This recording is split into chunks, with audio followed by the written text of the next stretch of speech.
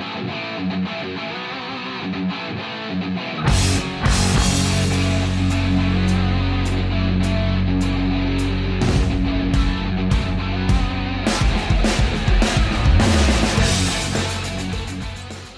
afternoon and welcome to the Pirates Fan Forum here on DK Pittsburgh Sports Podcast Network.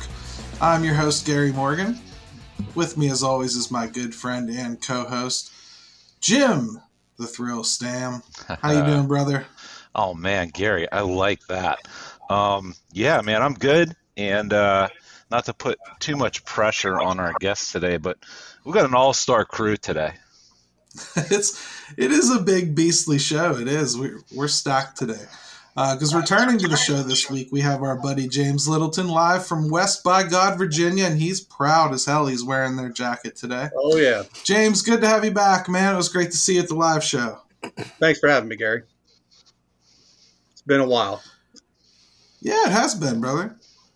And finally, I'd like to welcome my friend Ethan Smith.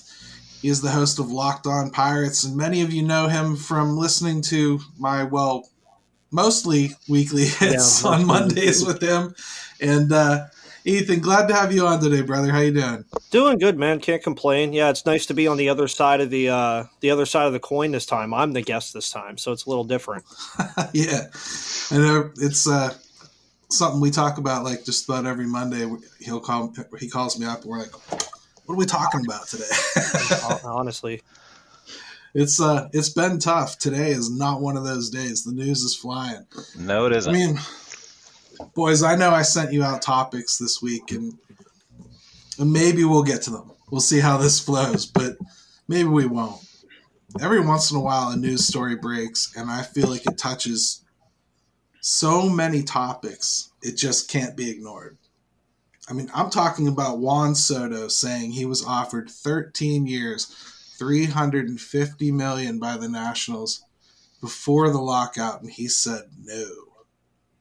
Which, man, not most people in this country could fathom saying no to that, huh? For those of you keeping score, that's about $27 million per until he's 36 years old. He'll be a free agent in 2025. He says he still thinks of Washington as a place where he would like to spend the rest of his career. So we'll see. And then a sentence later says, but right now my agents and I think the best option is to go year by year and wait for free agency. My agent, Scott Boras, someone do the Darth Vader music in the background, has control over the situation. Boy, does he ever. This story's got everything. And I think the best way to start here is first take from this story, and I don't care what direction you want to take it. Jim, co-host duties, you get to go first while the guests get to think for a second. Okay. Well, I mean, I'll just say this. I think it's smart on Juan Soto's part to say, nope, not even close. I'm not doing it. I'll play the short game here, which for him is not that far away. And I think he knows the money's going to be there, and I think he knows more money's going to be there. And, I'll take it from the player's perspective. I think it's really smart on his part. He has really very little incentive, in my mind, at this point to take the money other than, okay, great. He's got some assurances that he'll never, he should never be poor. But, dude, the dude's going to get paid, and he'd be short selling himself at this point. So, I mean, from a player's standpoint, I get it. Yeah, I mean, I definitely see that side of the coin too. So, James, I'll go to you. I mean, I know that Boras is one of your trigger words, so I figured I'd let you have a visceral reaction. I mean, Boras likes to set records, and 350 does, or 13 years, whatever, 350 doesn't set records. That's what he's about. That's what he was about with A-Rod in Texas. That's just what he does. Right. I think Washington came in about $100 million under what they needed to maybe get a deal done. That's just not a realistic number, offering him that 27 a year.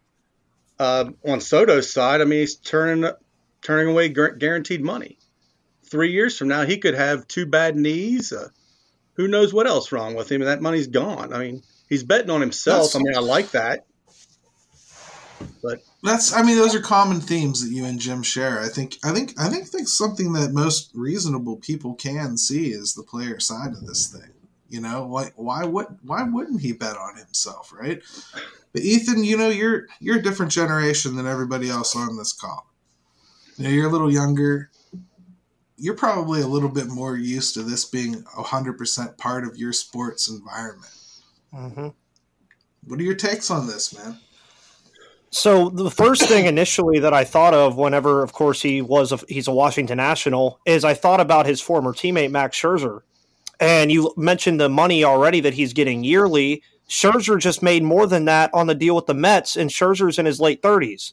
So why, again, would Soto, who, as you've already mentioned, is going to be 26 when he's a free agent, if he just replicates what he did this year with what he did, the next two out of the next 3 years. Stupid numbers, by the way. Stupid numbers. Yeah, so he doesn't even have to replicate that. He could be like 70% of that over the next 2 out of the next 3 years, and it still should garner, I'd say, like he said, like $450 million. And, I mean, Tatis got that kind of money, too. So, I mean, I don't mind the player betting on himself, but, of course, there is the caveat that what happens if he does get hurt. But I also don't think with him being 26 years old that an injury is going to be the biggest problem in him getting ultimately what he wants payment-wise. But I might be young, but Boris, again, is a trigger word for a lot of people across generations. Trust me. It's a trigger word for a lot of people. Well, I mean, let me just say this too, though. You are rolling the dice from a health perspective, but unless he has, a Teddy Bridgewater type catastrophic knee injury type deal, which is what he suffered in the NFL, and your situation is going to be that poor or unknown, or you wake up tomorrow with the worst back problems a 23-year-old could ever have. I think you're going to see like guys like Acuna. He's going to be back. He's going to be fine. I don't think it's going to cost. I don't think it'll cost him anything. Now, even if he suffered an injury like that, he'd probably still come out no worse. So I just think that, like, what's the incentive? So I just wanted to put that out there, that in baseball, we're not talking about some of the horrific injuries you might see in say the NFL or something like that. Yeah, and I guess I should give my initial take on this too. Oh yeah, Gary, how about you? My first thought on this one was really that kind of money is insane to turn down at that age. I'm glad that he did, because I think, and it's, others are reporting that he's got a good shot to be the first player to ever get a $500 million contract. And I know people will say Patrick Mahomes, but we're talking about like guaranteed $500 million contract. That's never happened. I think he could probably do it. He's the right age. He started early enough. Being 26, good shot. He's going to clear that. Mm-hmm. So, yeah. If he can stay healthy for a couple more seasons and not have Washington kill him, he really could do it. I don't begrudge him that. I don't begrudge him that. I ran some quick numbers today, and just with 3 years of ARB, and if they did 10 years of $40 million a year after that, that's at 467 approximate. So he's really close to 500. He's easily going to get that, I think, on the open market. There's always that one stupid team. Yeah, I completely agree. The thing is, I don't begrudge him that. No. But it brings up more questions for me than just do I like it, do I not, do I support the player, do I think that the team should have to pay that much? To me, it's more about I already know he's going to go to free agency. Boris is going to make that happen. And if he doesn't, then Washington will overpay. Like, if it could be 500, it'll be 510. He'll get his money. He'll get this contract done. But when we have that conversation about where he goes, there will be 3-4 teams we talk about. Period. When something like this happens in the NFL, there's a major free agent out there. Almost every team could do anything to make that happen. We talk scoffingly about the Steelers getting Aaron Rodgers, right? We do. I mean, we know that's not going to happen, but you know it could. Mm-hmm. And that's the difference when you're a baseball fan in most markets. Let's talk, after we come back from the break, a little bit more about the fingers that this story has into everything else that's going on in baseball right now.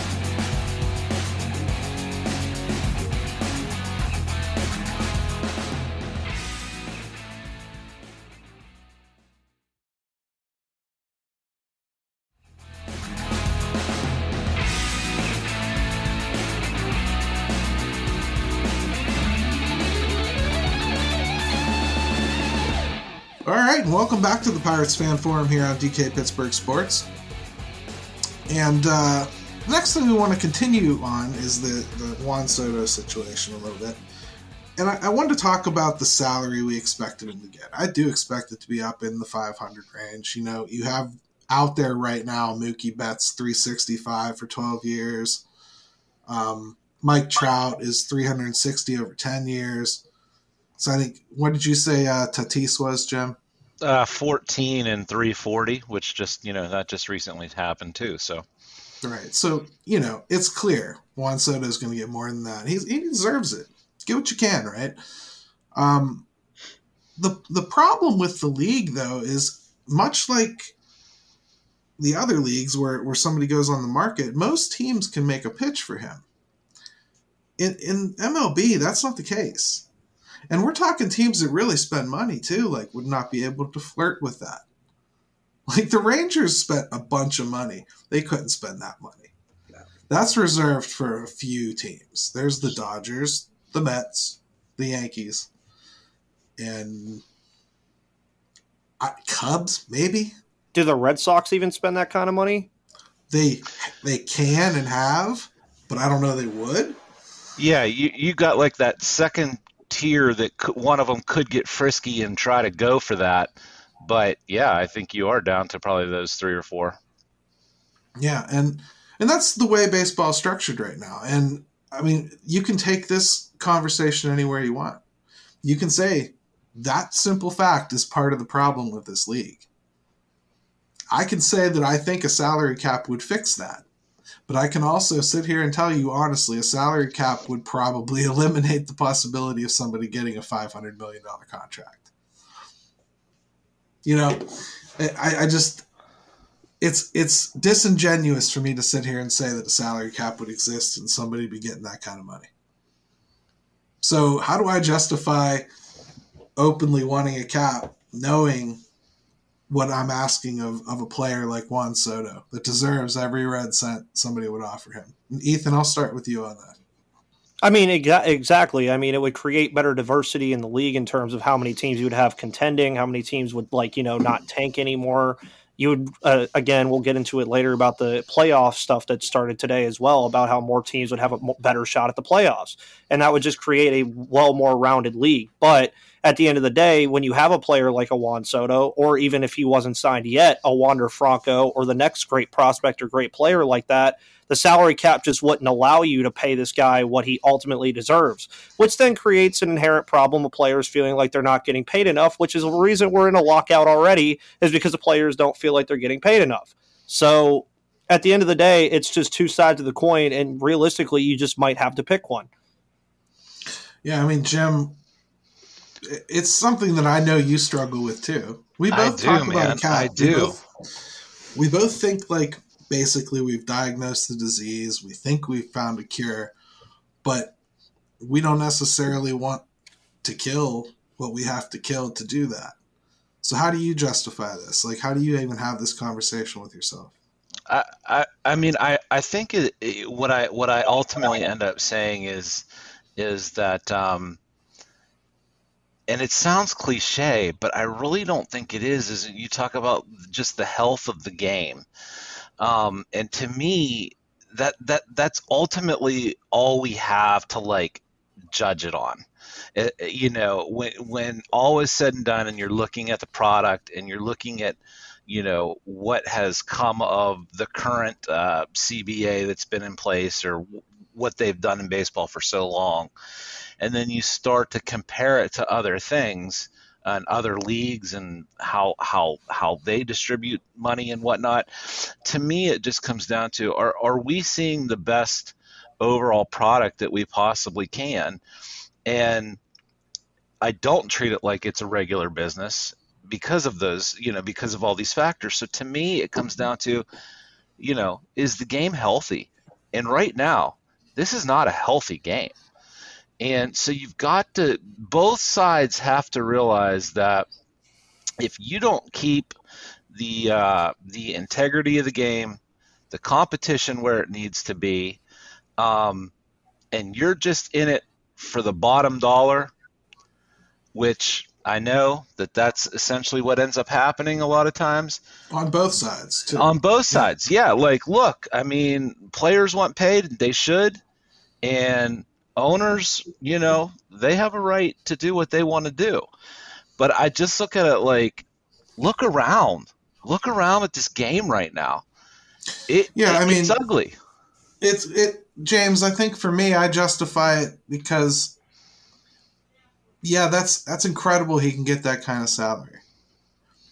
But for what this system is doing to the game, I think it's a dying thing.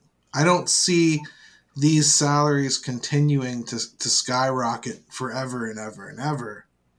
I feel like they're going to start to come back to the mean a little bit, especially after we start seeing some of these 10 and 14-year contract arcs play out. When we start really seeing the returns that people are getting when they're eventually trying to move Fernando Tatis with 7 years left at $30 million a year. Well, I mean, what do you think of this? I think some of the teams have learned about giving those big contracts out. I mean, you look at the Miguel Cabrera contract. I mean, that's killing Detroit. The Pujols contract with the Angels, I mean, he wasn't worth that the last few years. I don't think they ever really got value for him. So I think, devil's advocate on Detroit. They paid him a lot of money, but he was nothing more than a goodwill ambassador when they tore everything else around him down to do what they're doing right now, which is building back up. Yeah, but did he hurt them really? They regret that, I'm sure, the last couple of years. They could have taken that money and spent it elsewhere and maybe been competitive. But I don't know what their payroll was this past year, but probably 30% of their payroll tied up into one player, approximately, I'm guessing. I mean, I hear what you're saying, man. I was just playing devil's advocate. Continue. I mean, as a fan, I hate teams giving these long guaranteed contracts. I mean, you see the big numbers in the NFL, but they can get out from underneath them if they need to at a certain point. But there's just no getting out from underneath an albatross contract in the in Major League Baseball. You've got that for years. And there's a big part of me that wonders if Strasburg a little bit ago. He's another one. He's always going to be hurt. But they just re-upped him knowing that. That's, you know what I mean? Like, they just moved heaven and earth to keep him. Can you remind me who his agent is? Who was his agent when that happened? Oh, I have no idea. I really don't. The point is they moved heaven and earth to keep him. And they overpaid because they knew they had to because of the agent. Right. I mean, that's probably on the expectation that it would lead to them being able to keep Soto. Mm-hmm. Yeah. And it might not play out that way, huh? Doesn't sound like it. Ethan, how many times do people keep going back to the well and making deals with the devil? Too many. But also to kind of bring this into the Pirates fold of what you were just talking about as well, say O'Neal Cruz pops on the scene for 1 or 2 years, maybe even 3 years, right? Say he's putting up half of what Juan Soto is putting up and then maybe has like a ridiculous year. Just saying O'Neal Cruz, not saying like anybody. Would Pirates fans justify giving O'Neal Cruz a 10-year contract? I would love to see it happen. I'll believe it when I see it. Yeah. I don't think that this market would ever do that. No. And even if I can legitimately tell you they should, I don't think they would do something like that without a salary floor. If I'm honest with you, I think 100%. that's when they would do something like that. When they know that X amount of dollars have to go out the door no matter what anyway. Mm-hmm. That's when I think they'd bother doing something like that. And I mean, I've told you before, I think Brian Reynolds would have already been signed to an extension if there was a salary floor. Sure. I mean, Jim, if we kind of agree that the game needs to change, and we kind of agree that we don't want the players to lose money, we kind of agree that the owners aren't spending all the money that they could be spending. I mean, I'm out of answers really on what to expect anymore. Well, and I think too, like, here's something that has been bothering me as this has been going on, is that it feels to me like the owners are really just trying to break the players union right now, almost. Like they're set on reestablishing a firm line here. They're not going to renegotiate. They feel like this is the chance for them to send that message. Now, isn't that interesting though? Because you and I we were just talking to Greg Olson a couple weeks ago. Mm-hmm. What was the one thing he said to us about this whole situation? He said that the players had pitifully lost the last two negotiations. And here you are basically saying that the owners are reestablishing their dominance that the players, including former players, already feel they've had for the last two. I know. I think when it is interesting. We have talked to some former players, and if you hear, I follow some on Twitter and social media in general, and they really do feel that they have been held over a barrel for a long time, and that they have already given so much. And to me, quite honestly, I don't know if that's legitimate or if that's just what they're being fed from their representatives. I don't know. It gets so confusing, and that's where I get held up on, because I do think the owners, everything they're saying is they want to get this thing addressed, but here we are with 5-6 meetings in 74 days of a lockout that they've imposed. Anytime that anything is offered, they ask to cut jobs. So it's just frustrating, because I don't think we're dealing with them being all that honest on their side, and that makes me frustrated, because I think they're their own worst enemy at times.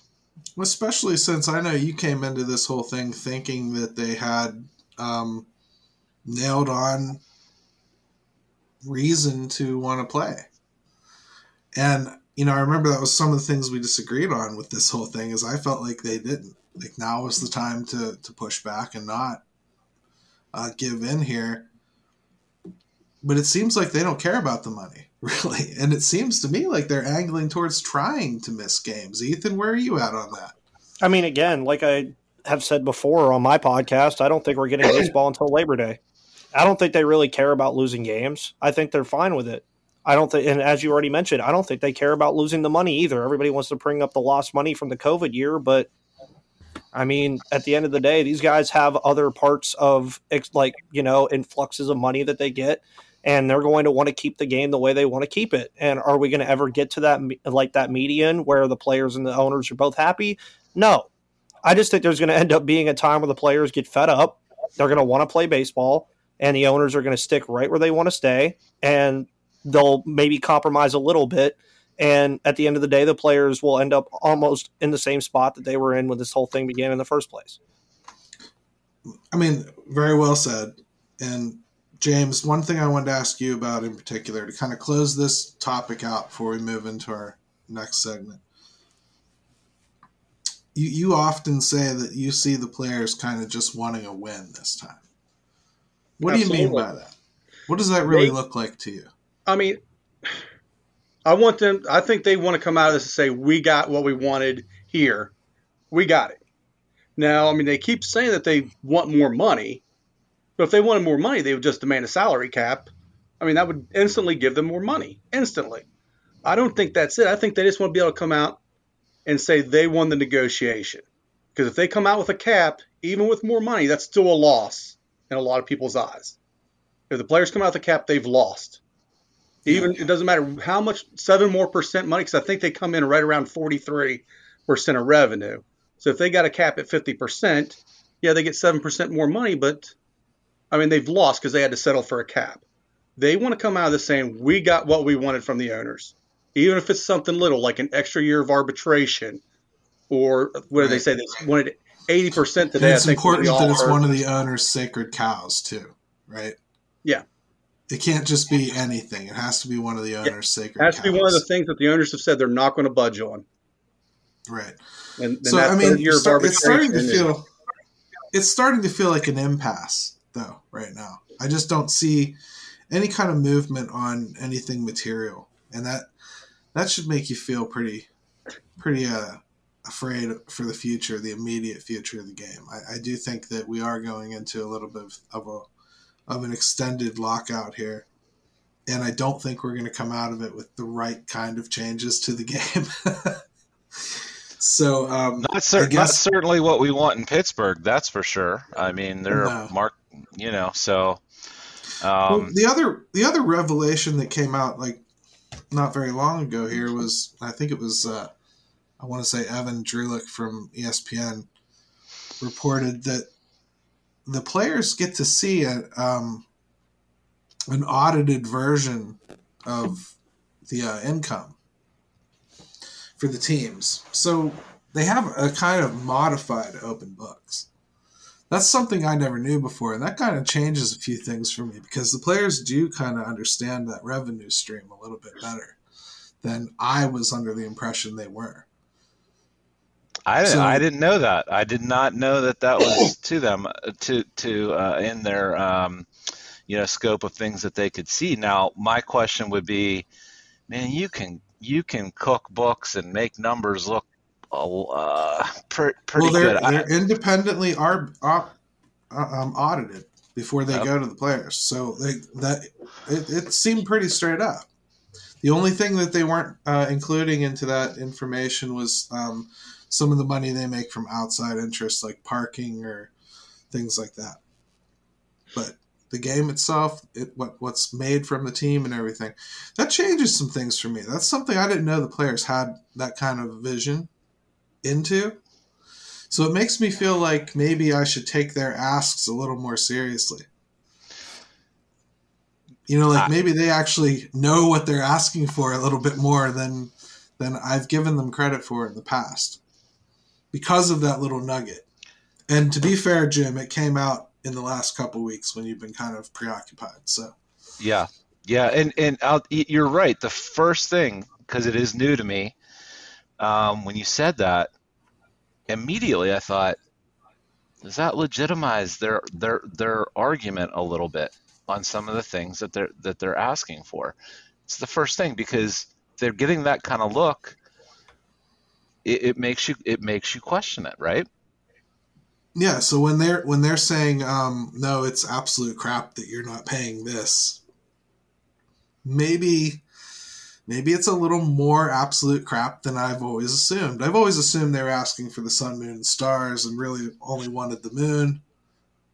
Now maybe I feel like they want the moon and the stars, and they should be able to get that. Yeah, and it is fair to ask, and this may make James's hair catch on fire, and that would be amazing if you are watching this right now.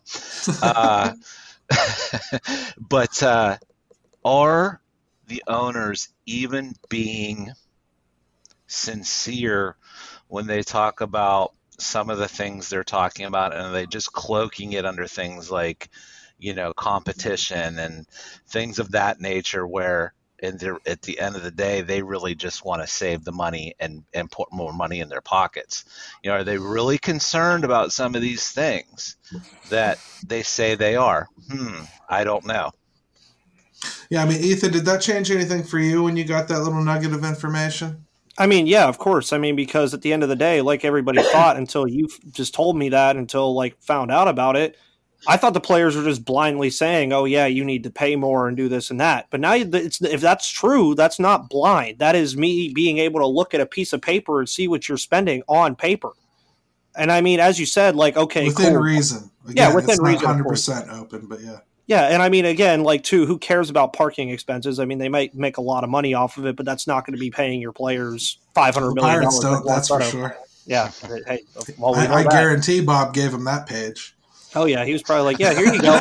He's like, let me throw that one in there real quick. But I mean, Bob was like, we ain't made nothing. Yeah, and he said it proud, too. He had that page. It was just like, nothing.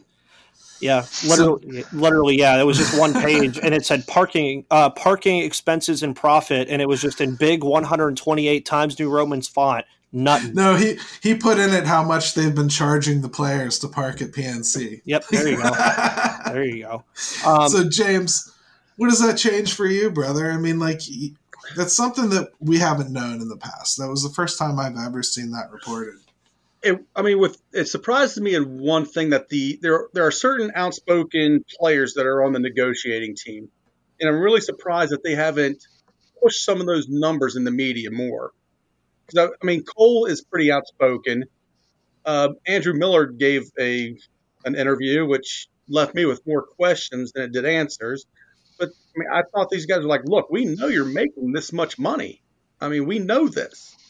So why?" I mean, I just don't understand why they continue to keep it like hush hush about how much money they know that the owners are getting. It's weird because you're right that if it's leverage they have, they're not using it very well. I mean, if I was the players, I'd be like, I would just draw up a spreadsheet. We know this is how much each team brings in, approximately. What's the problem? Well, no matter how you look at it, it's weird, and it changes some of my thought processes a little bit. And it should at least give you pause, right? It should. It should at least make you consider that maybe you need to modify your thinking just a little bit. But I think we should probably wrap up the show talking about something that they actually do agree on, oddly enough. And that would be the new playoff structure because, man, that's it's weird. I don't know. Let's take another quick break.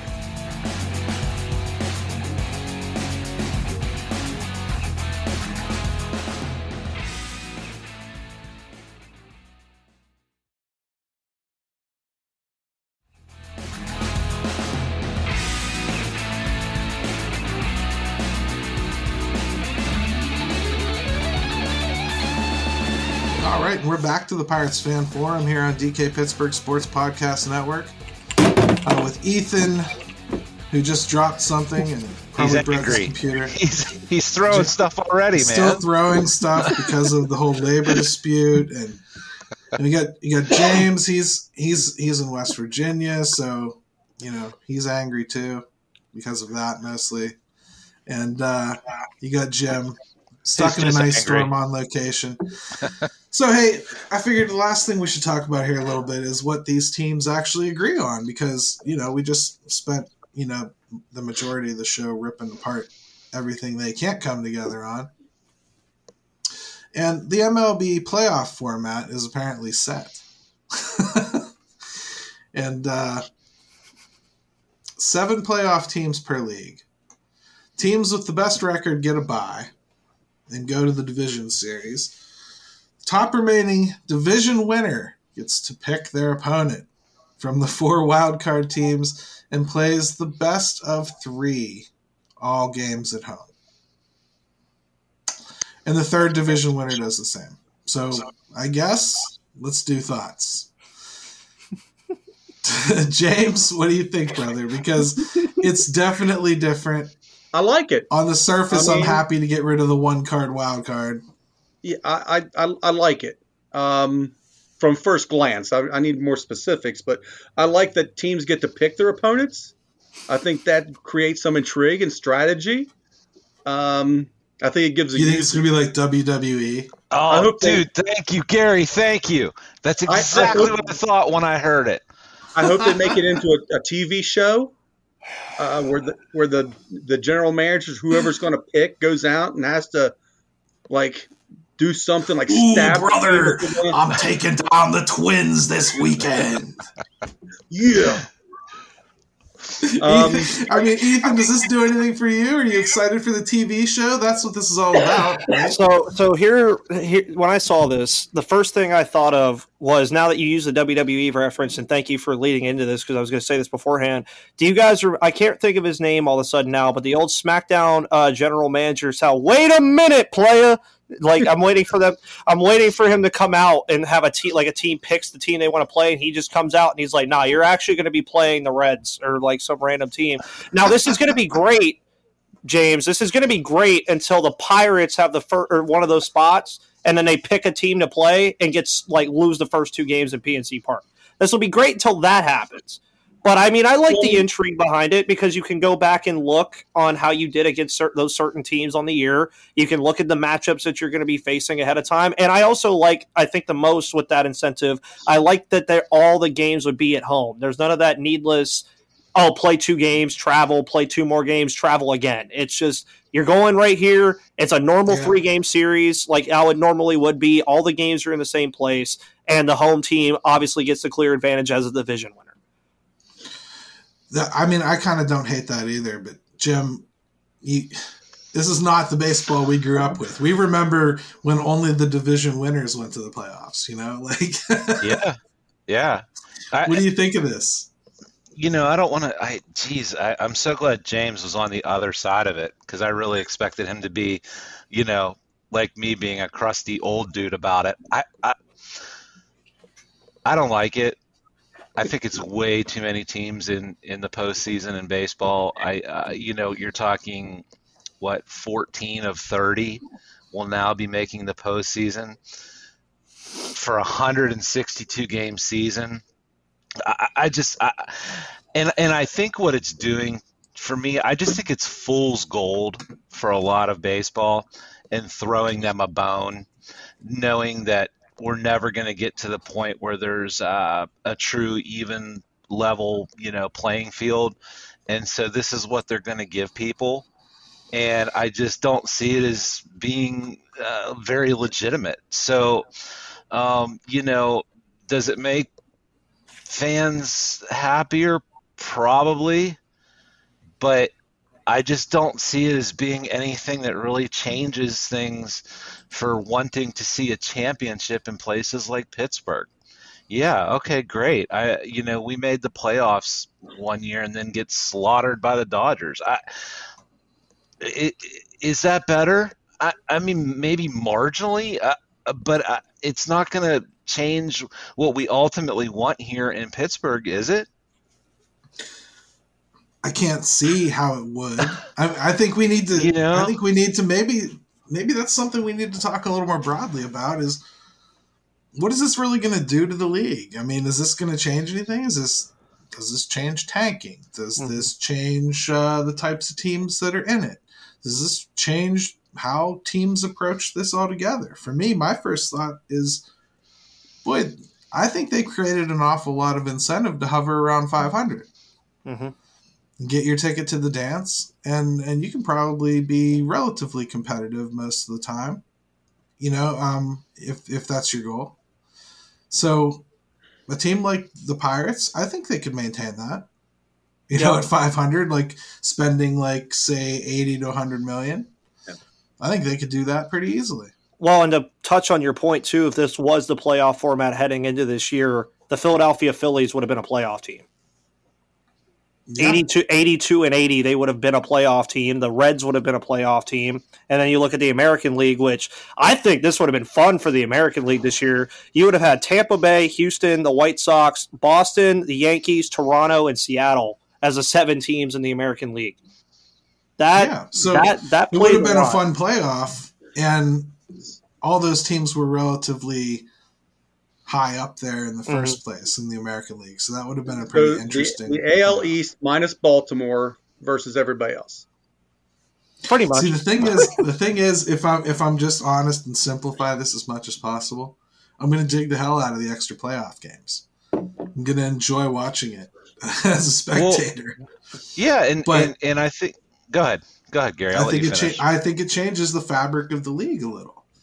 I think the trade deadline gets weird. I think there's going to be less teams that definitely want to move players and less teams that definitely want to get players. So I think it completely changes the dynamic of that entire period of time. Now, moving players is going to be left to teams that literally just know they've got a guy that they have to get something for, and they're going to move him regardless of what it does to them in this 500 area contention thing. Mm-hmm. And let's put it right back to the Pirates. Okay, so let's put them in this situation. All right, let's say they're hovering around 500. What does it really change for them that year that you're in with them being at that point?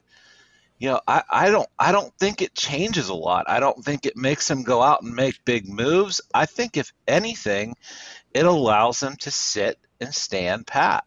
There's no real reason to make any big moves. You can still hope to get in, and ownership like the Pirates, let's face it, doesn't that line up with how they're going to want to operate anyway? So I think it encourages teams to even be more conservative when they get to those points. I don't know that it changes what certain teams are going to want to do anyway, whether you're talking bottom half of the league or top half of the league. I think their approach stays the same.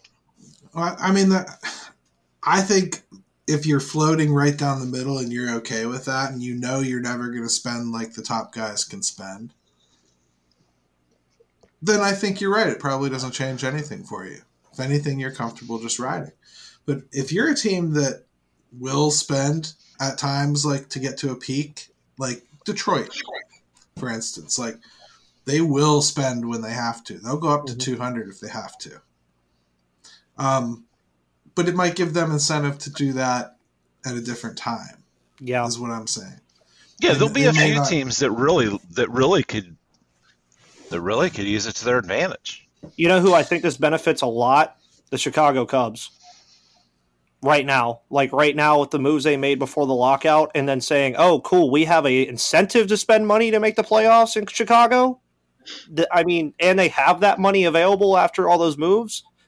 That's a team that incentivizes. But I see your point as well, where you're saying, yeah, so like teams like Pittsburgh, teams like Cleveland, Kansas City are going to probably remain more like conservative, but those teams that are going to spend more and want to spend more don't have that incentive now, but now do have that incentive, especially as you mentioned already at the trade deadline with those teams that are going to say, okay, we're 40 games under 500. There's no way in hell we make the playoffs. Yeah. So like James, you're sitting there in playoff contention at the All-Star, at the trade deadline, and your team is like, 43 and 47. That's playoff contention. Right? What's my payroll? What payroll? I don't know, say you're a team that spends about $20 million more than you are right now at the time. Okay. Do you go and make that move? Or do you just kind of sit there? Because you're kind of in contention right now, or you're not a seller at that point. I can't say you're a hard and fast buyer. What was the Braves record? How does this affect the trade deadline? Oh, they were like 8 games under. Yeah, so it shows it can be done. So I mean, if I have $20 million to spend and I can get a couple good pieces, yeah, I'll make a push because I've seen it happen. I've seen teams. But does the playoff structure make that I saw the more or less likely? Weren't the Nationals like under or at the All-Star break? They were dragging the year they won the championship. It's been done. So why not us? Right. It has been done. Does the new playoff structure change that at all? Because I think let's say there's let's say there's 2 teams that are surefire sellers, as opposed to Pirates last and year Baltimore. there were about 4 or 5 Yes. that were surefire sellers, right? I think that they get better returns for their players because there's more teams that I think will be competitive. And less teams that actually can buy, right? Yeah. I mean, Schultz Ford's going to have less sales next month because he's got less cars, not because there's less people that want them. But if there's less cars on the market, those cars' prices go up. I mean, so yeah, let's say in 2 years, the Pirates got Reynolds sitting there, non-extended, and there's all these teams in the playoff hunt. His price goes up in my eyes. Yeah, what if they're in the playoff hunt again? Mm-hmm. We're talking about. Well, Ethan, that's a good one for you. What would you do then? You know, you're in the playoff hunt now, technically, but you're under 500. You know your team's not good, but you also know the playoffs. That carrot's hanging right there. Yeah, that number 7 spot looks juicy. Yeah, not if you trade Reynolds. Yeah, if you trade Reynolds, then you're just punting it. But it's also if you keep him, you're giving yourself the idea that it can happen. And then and that also, moving past the trade deadline, how does this affect the moves that you make in the offseason, saying if you were the 8th seed? So you were 1 spot off of the playoffs, and you go into the offseason, and you're like, well, if we make move A, move B, and move C, we can move up 1 or 2 or maybe even 3 spots. I mean, it's definitely makes things interesting. I will say that it creates a lot of conversation. Like even right now, we're making up fake scenarios for what could happen. Well, that's going to be interesting fodder every year, I think. So if you're looking for like just interest, that's probably not a bad thing from the league. No. Now, as far as like calling other teams out, to me that's a little weird. I don't know that I want to see that. I love it. Yeah, let's touch on that just one more minute here, because to me it just seems hokey. You know, like it just sounds so gimmicky, and you know, I take baseball seriously. It may be too seriously if you ask anybody that knows me all that well, but I just feel like it's done to generate this like hot takey. This is how we want to try to package and market the game to younger people. Maybe Ethan, maybe you can speak to that, because I mean, how does that sound to you or to people your age that do follow it? Because, you know, to me it sounds gimmicky. I mean, it's definitely gimmicky, but I also think it definitely speaks to social media interaction as well. I mean, can you imagine, say the Yankees get the number 1 seed and then they go out there and they're like, hey, Tampa Bay, come here. Like, that's literally what it sounds like, is it's like, hey, come here. And what does that tell Tampa Bay fans? It's like, okay, well, 1, we have the chip on our shoulder already because they willingly chose to play us. And 2, the Yankees fans are going to be like, oh, well, we're going to beat the crap out of you because that's why we chose you in the first place. So, and you know, Manfred would be sitting in a wet spot if the Yankees ever called out Boston. Right? Yeah, and you know, like exactly. Could you imagine what Twitter would be like that night if, like, the Los Angeles Dodgers call out the Padres or like the Giants? Just call them out, like literally no hesitation. They just say, hey, yeah, we want to play San Diego. I mean, it's interesting. It's definitely hokey, but I mean, is it as hokey as the NFL bringing out The Rock I mean, it's every sport does it. But he's not. The Rock's not going to play in the game, though. So, that's what I would love to see even more. That's what I would love to see even more, as well as like the Dodgers bring out Joe Kelly back when he was on the Dodgers, and like, oh yeah, we want to play you, and Joe Kelly is the guy doing it, or like just naturally hated player. Like, could you imagine if this was a thing in hockey and the Bruins had the choice to choose, and Brad Marchand chooses to play you? Like, that'd be great. It'd be phenomenal. Like, the Red Sox had Pedro come and call out the Yankees, or like imagine that. Like, now, is there any way we escape Mad Dog being involved in this? No. Is there any way we escape that? No, because I just picture him screaming into the microphone like a wrestling promoter while this is going on, and I don't think I can deal. That's where, in my mind, it heads to immediately. Is it's the Dodgers going to announce their their opponent, and all of a sudden you hear, by God, that's Bob Nutting's music, and here he comes running out off the side. It's like, if we get to that point, okay, well then I just do you surrender. do you think that maybe they'll start doing them like gender reveals? We'll have like exploding cakes like in a parking lot. Well, and like to speak on another sport that we haven't touched on yet, the NBA, you've seen they've done really well with televising the All-Star Game draft because they do a draft now. So they just have two guys sit there and pick the teams. And that's been really, really well put together. And I think they could do something like that where you just have a representative of the three teams that get to choose the teams that they play. And then you just have fun with it from there. Like you could just make fun of it. Like you could do whatever you want to do. Maybe a team comes out with a Plinko board with the teams on there and they just drop the Plinko board and let the Plinko decide where they go. So you're basically saying like you're completely cool with this just being a fun thing. You don't care it's a about fun thing. Like I said, it's fun until the Pirates pick the Cardinals and then they lose to the Cardinals in 2 games. That's a great point. It really is until somebody overanalyzes what's going to happen. Somebody's going to do something like that. Or somebody will go, our team's way better against right-handed pitching. These guys have 4 lefties. We're going to do that. And then the lefties are going to come out and pitch 16 combined scoreless innings with like 4 hits combined, and it's going to be ridiculous. It's gimmicky. Let me at least gimmicky. Yeah, let me at least bring it back to a serious note on just the expanded playoff format. What would be interesting to do, and I'll have to trust me, I've got a little bit of spare time right now. I will probably take a look at like the last 3-4 years in baseball with this expanded playoff format and just see where all these teams might have been around the trade deadline and see how many teams that would have involved, because that's where it would really get interesting, giving yourself like a sample size that's enough to say, okay, this is what we would be looking at. Does that look right? Or are we talking teams that you just don't want to see anywhere near the playoffs? So we're talking like if there's an expanded playoff like that, it makes the trade deadline interesting for a whole lot of reasons. It makes the regular season interesting for a whole lot of reasons, because what if you have a really tough schedule up front? And like, you took it in the can, like that first 2-3 months of the season, and you know that it's going to ease up as you continue on. Mm-hmm. It makes you think a lot differently about that stuff, because maybe in the past you would have considered yourself out of it, and now maybe I could add a player and take advantage of this schedule, and I'm in it. Yeah. And I mean, to speak on Jim's point too, like you said, to take a sample size, it's 2022. Go back to 2018 even.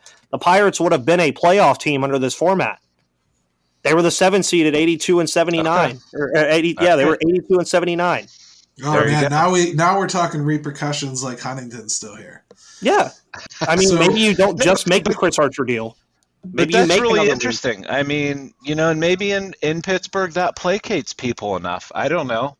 Maybe it interests them a little bit, yeah. As long as the team is like not in the full depths of teardown, there's probably a shot, which I think at least makes some people feel a little better. Now, a shot to get your feet wet, at least. Mm-hmm. We'll still have a little bit of an inequity issue there, but I feel like I got to read Yark's comment because he went out of his way to make sure that I saw how he felt on this subject. It says, Yark, he's third person now, Jim. That's what we did to him with one episode. Oh man, he went straight to his head. Yeah, literally says, and I mean it probably grew so fast that he now looks like James. Hair is just gone. So. Says Yark is pro expanded playoffs, but also wants a bunch of other stuff with it. He'd like to drop regular season games. This is his serious point, though. Wants to drop the regular season games to 144 or 154 until there's an expansion. Well, yeah, because you got to think you're not even going to have Mr. October anymore. It's going to be Mr. November. You're going to have games spill into the middle of November in cold weather cities like Pittsburgh, Cincinnati. I mean, any cold weather city like New York, for example, you're going to be playing games in the snow. You're going to have a snow delay. I don't disagree with that with Yark at all there. I actually do think that's something that they should consider if they're going to do that. But, James, you and I know as well as anybody that the players get paid in the regular season. So they're not going Players to be get looking paid to by lose the regular game. season games. Right. By the game. But regardless, Yark's not wrong. Season's going to get crazy long. So that's probably the last thing we should talk about. Are we okay with the season getting that much longer, and how do they combat that? Do they start earlier? What do you do? Can't start much earlier than March. That's... I mean, what immediately came to my head was take down spring training, because we already talked about spring training being too long. Start at the spring training the same time you normally would, and then only have like maybe 2 or 3 weeks, and then start in the middle of March, because then you're not dipping into November as much. I think that's like an immediate thing that you could probably do, or keep the invites down and the split squads away, and just play a couple weeks. But other than that, I mean, it gets wonky. It gets really wonky, because it's either start early and end early, or cut games. Because but you couldn't have, for instance, Detroit and Pittsburgh having opening, or in Cincinnati for that matter, having opening day on March 14th. Yeah, Colorado. Very real possibility it's snowing. Yep. And that's not great either. So, I mean, it's something to consider, Jim. I mean, you can't have this going to Christmas either. The Rockies playing in 2 foot of snow, and the Rockies. And let me say this: I don't know if you guys have ever played baseball in cold weather, or even just sat in a game. Okay, so we've all felt the sting. It is absolutely miserable. And James has done stuff in the South China Sea. He knows what's up. Yeah. So, I mean, it is miserable. So I don't know. I don't know how you fit all those games into the schedule. Do you do some more 7-inning doubleheaders along the way to make up for it? I don't know. Yeah. I wonder, actually, if you don't reduce the games, I wonder if it makes the regular season less important in the first place. So there are some things there that I kind of wish they would address along with this. And to be fair, we don't know any more than what I read to you at the beginning. But I have a feeling it's going to come up a lot. Mm-hmm. I think you're right. But hey, guys, great talk today. I really enjoyed it. And honestly, I don't begrudge Juan Soto, just in case it came across that way at the beginning. I just wanted to have a conversation about the whole thing. And couldn't pick a better group of guys to do that. It was a really good talk today. So, James, people can get a hold of you. How, sir? Twitter at JLittleton42. Sorry. Jim's got me hooked. By the way. We got James, man. When this first started, he was like all Facebook, and now he's just the first word out of his mouth is Twitter. I love it.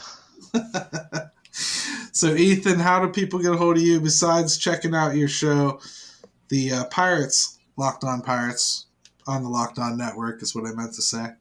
You guys could follow me on Twitter at MVP_Ethan. Of course, he already plugged Locked On Pirates. It's at Locked On Pirates. Right now, the name is Locked Out Pirates and is staying that way until we are no longer locked out of baseball. For all of my loyal viewers who are here, some of you just saw that, apparently, which tells me you don't look at the Twitter enough. So go do that some more. And Jim, how's everything going for you? Pittsburgh all the time? What's up? 24/7. Yeah, that's me. You can always find me on Twitter at for the city _412 or at Jim Stamm 22. And I told you at the beginning this was going to be a good crew. And man, this was great, guys. Good job. Yeah, good stuff, everybody. Really had a good talk. And yeah, the CBA, I think they're taking a couple steps backward.